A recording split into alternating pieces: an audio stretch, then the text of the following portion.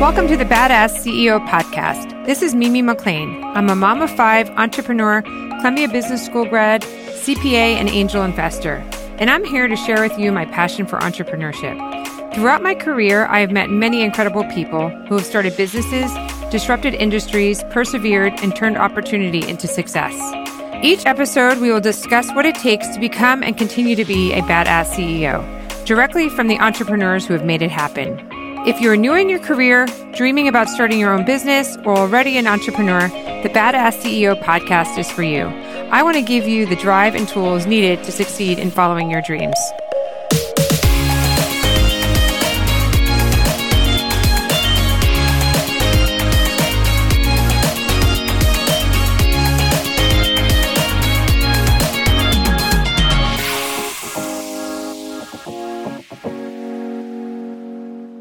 Before I get started, I wanted to talk to you about accounting and bookkeeping. As you may know, I'm a CPA, and this is a topic that still makes my stomach turn. However, I found a company that does it all for you at a super reasonable price. They do your bookkeeping and tax returns with ease. I couldn't believe how easy it was to get my books up to date, actually, because they were a little behind, and how inexpensive it was too. To learn more about it, go to thebadassceo.com/bench. With that link, you receive 30% off your first 3 months. So definitely check them out and save some stress this year. Hi, welcome back to the Badass CEO. This is your host, Mimi McLean, and today I have on Bonnie Hagemann, and she is a visionary leadership expert and CEO of EDA Incorporated, a premium brand human capital firm known for world-class quality in technology, services, and research, with many marquee clients working specifically with C-suite officers. She is also one of the founders to Women Execs on Board organization, which is a network of women executives, and it focuses to help women obtain board positions. She has over 50 publications, including 3 published books, and her newest is The Courage to Advance. She is also called upon as a subject matter expert for the media, including MarketWatch, Financial Times, Chief Executive, Fast Company, The Wall Street Journal, CNN, Career Builder, U.S. Business Review, and many others. To get your top 10 tips every entrepreneur should know, go to thebadassceo.com/tips. Bonnie, thank you so much for coming on. I'm excited to talk about all that you do. There are so many things between your books and your company. And then the first thing I'd love to start out on is talking about your women execs on boards. I'd love to talk about that. And thank you for having me on the program. You're welcome. You're welcome. Yeah, I was really excited to see the women execs on board because I do know from my book that I just released, and there's just not many women on boards or in C-suites, and to kind of approach that and figure out why that's happening and help women get on those positions. So I'm glad to see that you started that. Can you talk a little bit about why you started it and how you did that?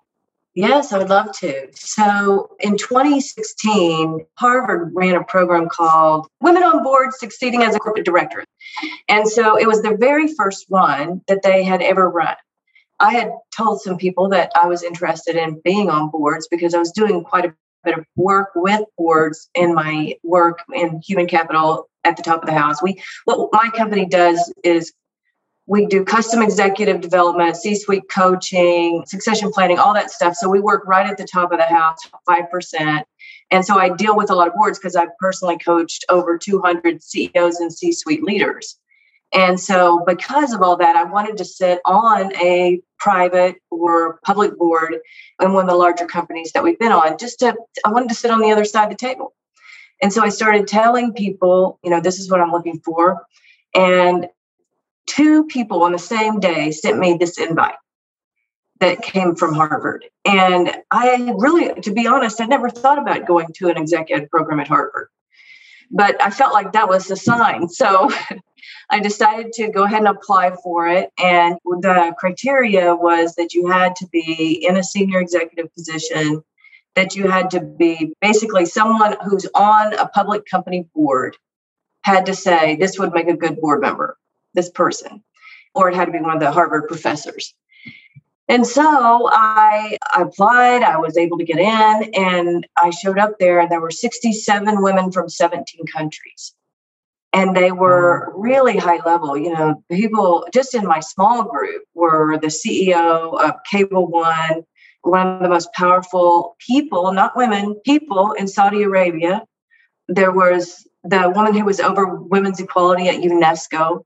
I mean, these are just like huge, big jobs.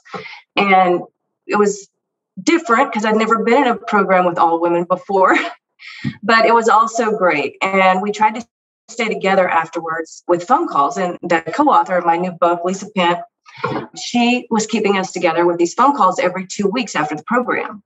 And about a year and a half into it, I went to her and said, I think we need to do more. We were slow in our progress to get on boards, really slow. And I felt like we needed to do more. And I had sat down and made a database of all the women from the first 2 classes, ours and the next year. And I just put their city, their contact information so we could see each other. And when I finished that little exercise, and I did it for myself mostly because I travel, I wanted to meet them. And I finished the exercise and I thought, wow. I just thought about, all of their databases and who they knew, and thought about the power that they have individually and what we could do collectively. And so from that, I went to Lisa and said, what do you think about forming a formal network? And she liked it, and we did it. And so we co-founded this network, and now we have over 200 members from 23 countries. That's amazing. And so with this network, do boards approach you, or do you help women get on boards, or how does that process work? Yeah, so what we do is we support each other in multiple ways. One is just support. We help everybody get ready, get there. It's sort of the transition from classroom to boardroom. So, and a lot of the women are already on big boards, and they're helping the others. But basically, we help with education, getting your stuff ready, and we actively go out and do the networking.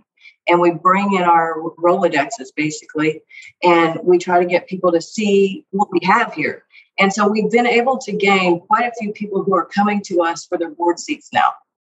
And so that is exactly what we want. We want to be the person or the group that they start with when they start looking for women on boards, because we have both the quality and the diversity.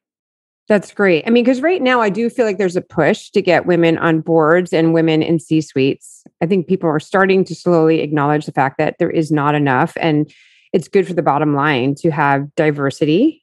So what do you think is the reason, if there is a reason, why there hasn't been? Is it because the women don't have the background to be on the board, or is it just because it's just a boys network and therefore it was like out of sight, out of mind, like someone who's looking to be on a board?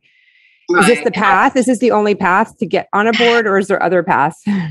Well, there are lots of paths, and they all start with networking. Mm-hmm. I will say that. I mean, the number one way a woman can get on a board is to tell every single person that she knows that she wants one and ask people to help her. I've thought about all of this quite a bit. Why is this? And so I wrote a book about the women in the network. It's called The Courage to Advance. It just came out. And we basically covered 5 leadership competencies. And we did it. They're really hard to teach competencies. It's resiliency, courage, adaptability, sense making, and vulnerability. Those things are hard to teach, but they're easier to teach if you see them in a story. Mm-hmm. And so what we did was we took 36 of the women in the network and we did stories in those 5 categories.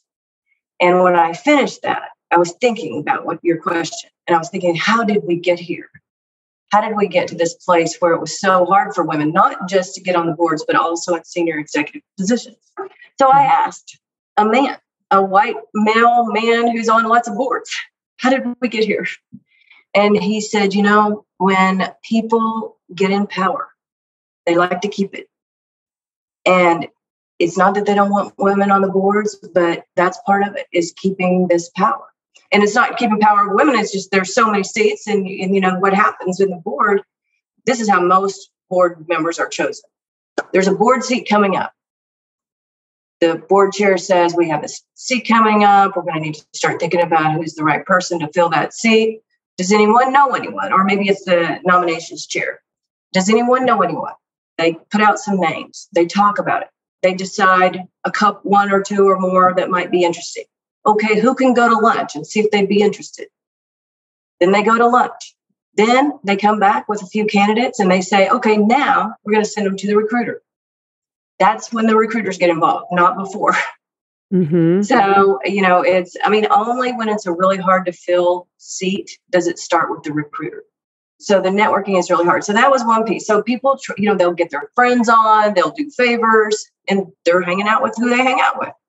So that I think has a lot to do with it. And then the other piece is we don't have enough women in senior executive positions. We've got 50% in the workforce, but it gets less and less and less as we go up the pipeline, right? From all that coaching I did, I see a couple of things. One is I think women pull themselves out a lot. Mm-hmm. Whether it's because they need to take care of their children and the way that work is done today is not always conducive for that.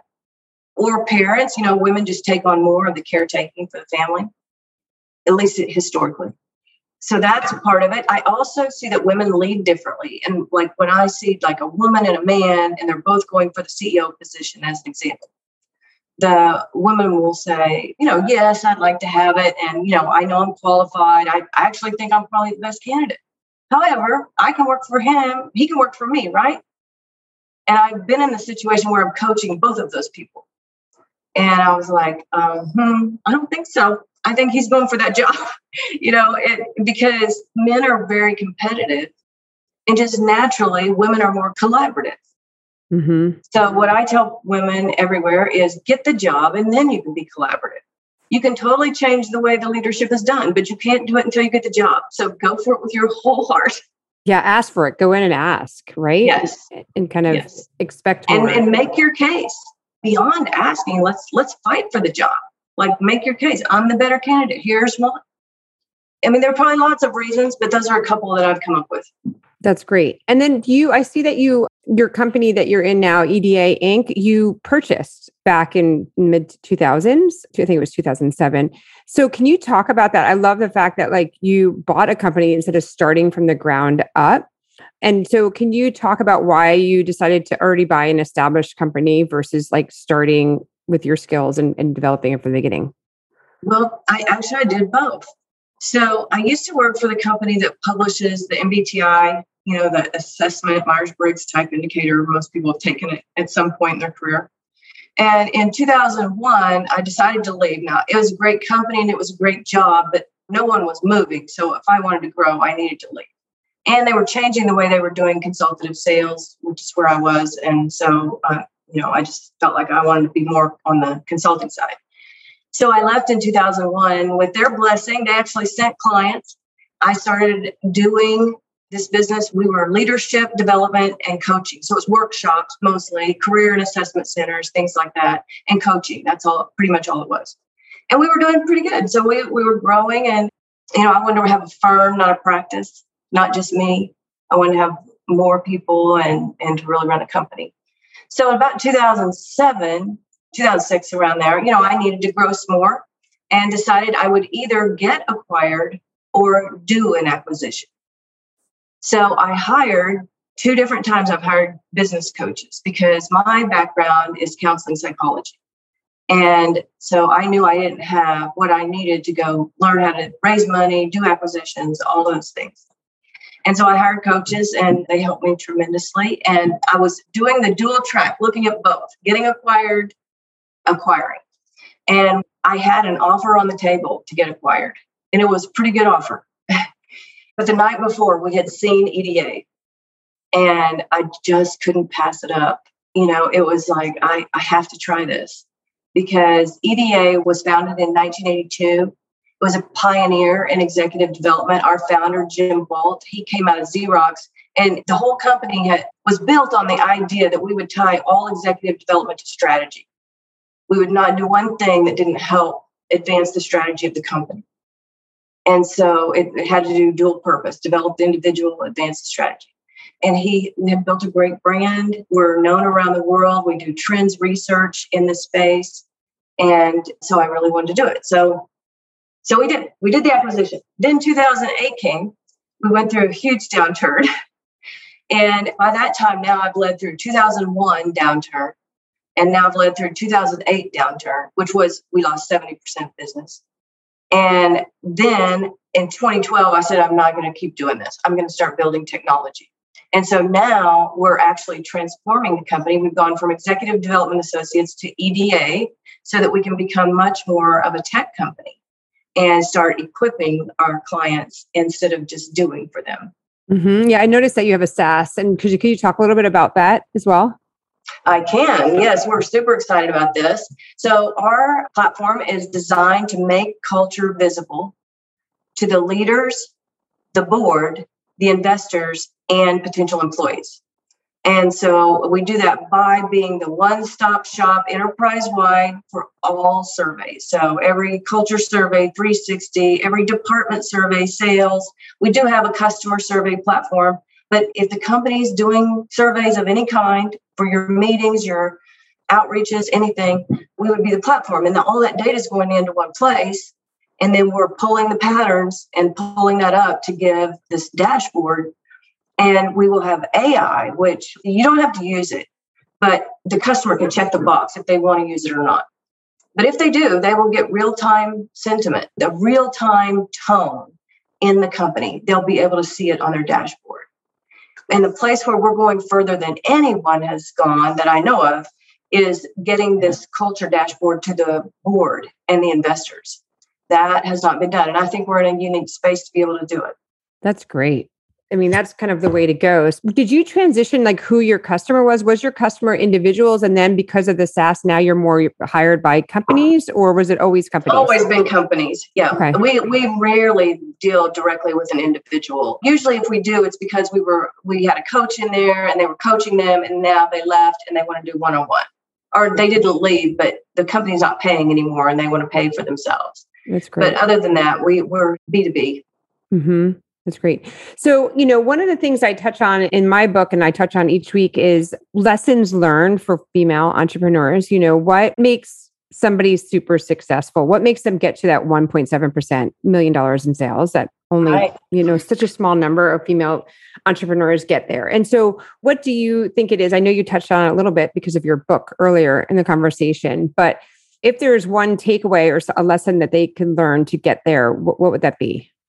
Perseverance. Mm-hmm. I think that hard work, perseverance, and you do have to continually develop yourself. Like I've been a voracious reader. I've taken every class I could afford to take to develop myself, to keep getting better, to be an expert in human capital. And so we have to decide what that, I would say the 20, 30, 40-year plan. If I have that out in front of me and I make all my decisions based on that, like, is it going to help us get there? If it's not, why are we doing it? I think those things are very helpful. And I'll give you the advice that I was giving when our business was upside down, when we lost 70% of our business. We were over $1 million upside down. And so I went to one of my advisory board members. He was the dean of the Senior Service College in Huntsville, Alabama. And he said to me, look, it's going to be okay. And he was like 75. And he said, you're going to be okay. You keep the company up, keep your head down, take one step at a time and keep going. And, nothing changed that day in reality, but what he said gave me hope. And if he hadn't have said that to me, I probably would have quit. I was, it was so long, it was so hard, 3 years, no paycheck and 3 days off. And so I think sometimes you got to find somebody to give you a little hope too. No, it's true because it's long days, hard, right? And there's a lot of, if you don't have the opportunity to work for free, to get through the bad times. One thing I see continuously is that people say, human capital and their team that they're surround themselves with is like the most important asset to growing a company. And since that's your expertise, what would you say is probably the biggest takeaway or the best advice you can give somebody to finding that? I mean, doesn't everybody want a great team, right? So how do you find that great team? Well, be flexible. That's a big one. We're having this great resignation right now with everybody. Over 50% of the workforce is actively looking for different jobs. So, I think a lot of it had to do with COVID, and some of it has to do with going back to work, and some of it has to do with vaccines, but a lot of it just had to do with us rethinking who we are and how we want to spend our time. And so I was thinking about this yesterday. It's like, I'm not worried about losing my employees because they're happy here. I mean, I know they're happy. They are contributing. They all have a voice. We listen to them. We listen to each other. We help and push back. And the other thing is I do not require my employees to have childcare separate from themselves. If they can do their job and they can keep their kids, it's fine with me. Just make sure that we don't interrupt the client with crying kids or something like that. Like you have to be professional because we're dealing with senior executives. But at the same time, if your life is fulfilled and you can have your kids at home, I don't care. You have them, on your lap talking to me. If we're talking to a client, I prefer you didn't. But we just have to be really flexible. So I think pay as well as you can. Entrepreneurs can't always pay at the top, but pay as well as you can. Give them flexibility. Let them work from home if they want to work from home. We've been 100% virtual since 2008. Oh, wow. And be flexible. If it doesn't matter when they get the work done and they can work 3 hours in the morning and then another 4 or 5 hours at night, depending on their job role, who cares? If they don't have to be in a meeting, who cares when they work? So we're really results oriented. I think that helps. What do you do though to keep, you mentioned like open communication. And so do you have like a weekly meeting, like on Zoom? Like how do you keep that communication going when you're virtual? Yes. Good question. So we have all kinds of systems in place to help us both keep a culture and to communicate. We went 100% with Microsoft product. So that was one piece that we decided to do. So we did Microsoft Teams. We used that. Before that, we used Facebook chat and we just had groups. But we chat all day long. We're always communicating both with individuals and with the large groups through Microsoft Teams. And then we have rhythm meetings for every area that we would need rhythm meetings for. So I have a senior leadership team meeting. I have a regular meeting with my CTO, regular meeting with my CFO. We call them rhythm meetings. And like marketing will have a rhythm meeting and all the different options. So why do you call it rhythm meetings? Because I say we put a heartbeat in it. Oh, okay. That's nice. You can count on it. Yep. That's great. That's great. Looking back at your career and as you've been growing your company, what has been the biggest mistake you've made? I read one of your mistakes. I don't want to say because maybe you have another one. No, go ahead. It was the one about the family, hiring a family member. So I don't know if that's still one of your bigger mistakes or if you have other mistakes. Oh, that was not my biggest mistake. No, it was they were asking for a funny mistake. That was okay. What was funny about it is she really wanted to do something else and I needed her to do something else because she wasn't really doing the job and neither one of us wanted to tell each other. So, so that was the hard part. So now if I hire a family member, and I have recently hired a couple, I tell them we have to talk to each other. I don't worry. I'll support you if you want to leave, but we have to be able to be honest with each other. So, the biggest mistake, I made so many.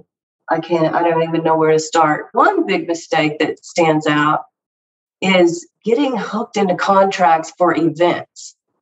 And I ended up losing expensive. Yes, it's so expensive. And the hotels they'll nail you to the wall when you're having events. We lost $100,000 in an event that didn't go early in 2008, like right after the acquisition. The downturn's happening, and which is part of the reason it didn't go. But the hotels wouldn't let you out. I mean, it wasn't like now where we have government help. There was no help. And so, you just lost it at a time when the economy was going down already. So that was. How do you get around that though? We didn't get around it. We paid it. No, but I'm saying like going forward, how would you get around it? If you want to have an event, that's kind of what you have to do, right? Right. I would be a lot more sure, I think, of fulfilling it or get with more flexible hotels. Maybe they're better now. I don't know. We try not to have events like that anymore. Yeah, it's too expensive. We try to do all of ours internal for the most part. Okay. So is there anything to conclude? Is there anything we haven't covered or any last minute advice that you would give any entrepreneurs or anybody who's looking to be on a board? Yes. Well, so first, I would love to encourage people to read the book. You'll get all of that from these stories because every story is of a woman who reached their highest achievement, the hardest thing they've been through and how they got through it.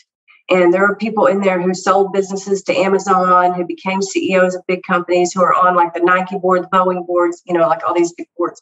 So that would be a great place to go. The advice for boards is network, network, network. Get out there, ask people to help you get on boards, and get yourself in senior executive positions. Get the title, get the CEO, the CFO, get those C-suite titles if you can. And then just advice to the listeners. I listened to some of your podcasts and thinking about entrepreneurs and trying to be a great boss and all of that. I would say, as far as being an entrepreneur, don't do it if you can help yourself. But if you can't help yourself, like me, then do something that's in the area that you really love, because you may work really long hours for a long time and you want to be doing something that matters to you. That's great. No, it's so true. I think you either have it in your blood or you don't. I do too. I even told my kids this: don't do it. Get in a company and climb the ladder. It's easier. But, it's also an addiction. So yeah, it's funny because that's a different advice I give my kids. Like even in the car yesterday driving, like, figure out, you want to be your own boss. It allows you to have flexibility and it allows you to like see the path and do what you want to do. But you have to then be willing to take the risk, Yes, you have to be willing to take the risk. Exactly. So, well, thank you so much, Bonnie. So if anybody wants to find Bonnie, the best way to do that is on her LinkedIn, and it's Bonnie Hagemann with 2 N's. I'll have the link underneath in the show notes. Yes, exactly. Please reach out to me. I'd love to hear from you. And Thank you so much, Mimi. Thank you very much. Thank you for joining us on The Badass CEO. To get your copy of the top 10 tips every entrepreneur should know, go to thebadassceo.com/tips. Also, please leave a review as it helps others find us. If you have any ideas or suggestions, I would love to hear them. So email me at mimi@thebadassceo.com. See you next week, and thank you for listening.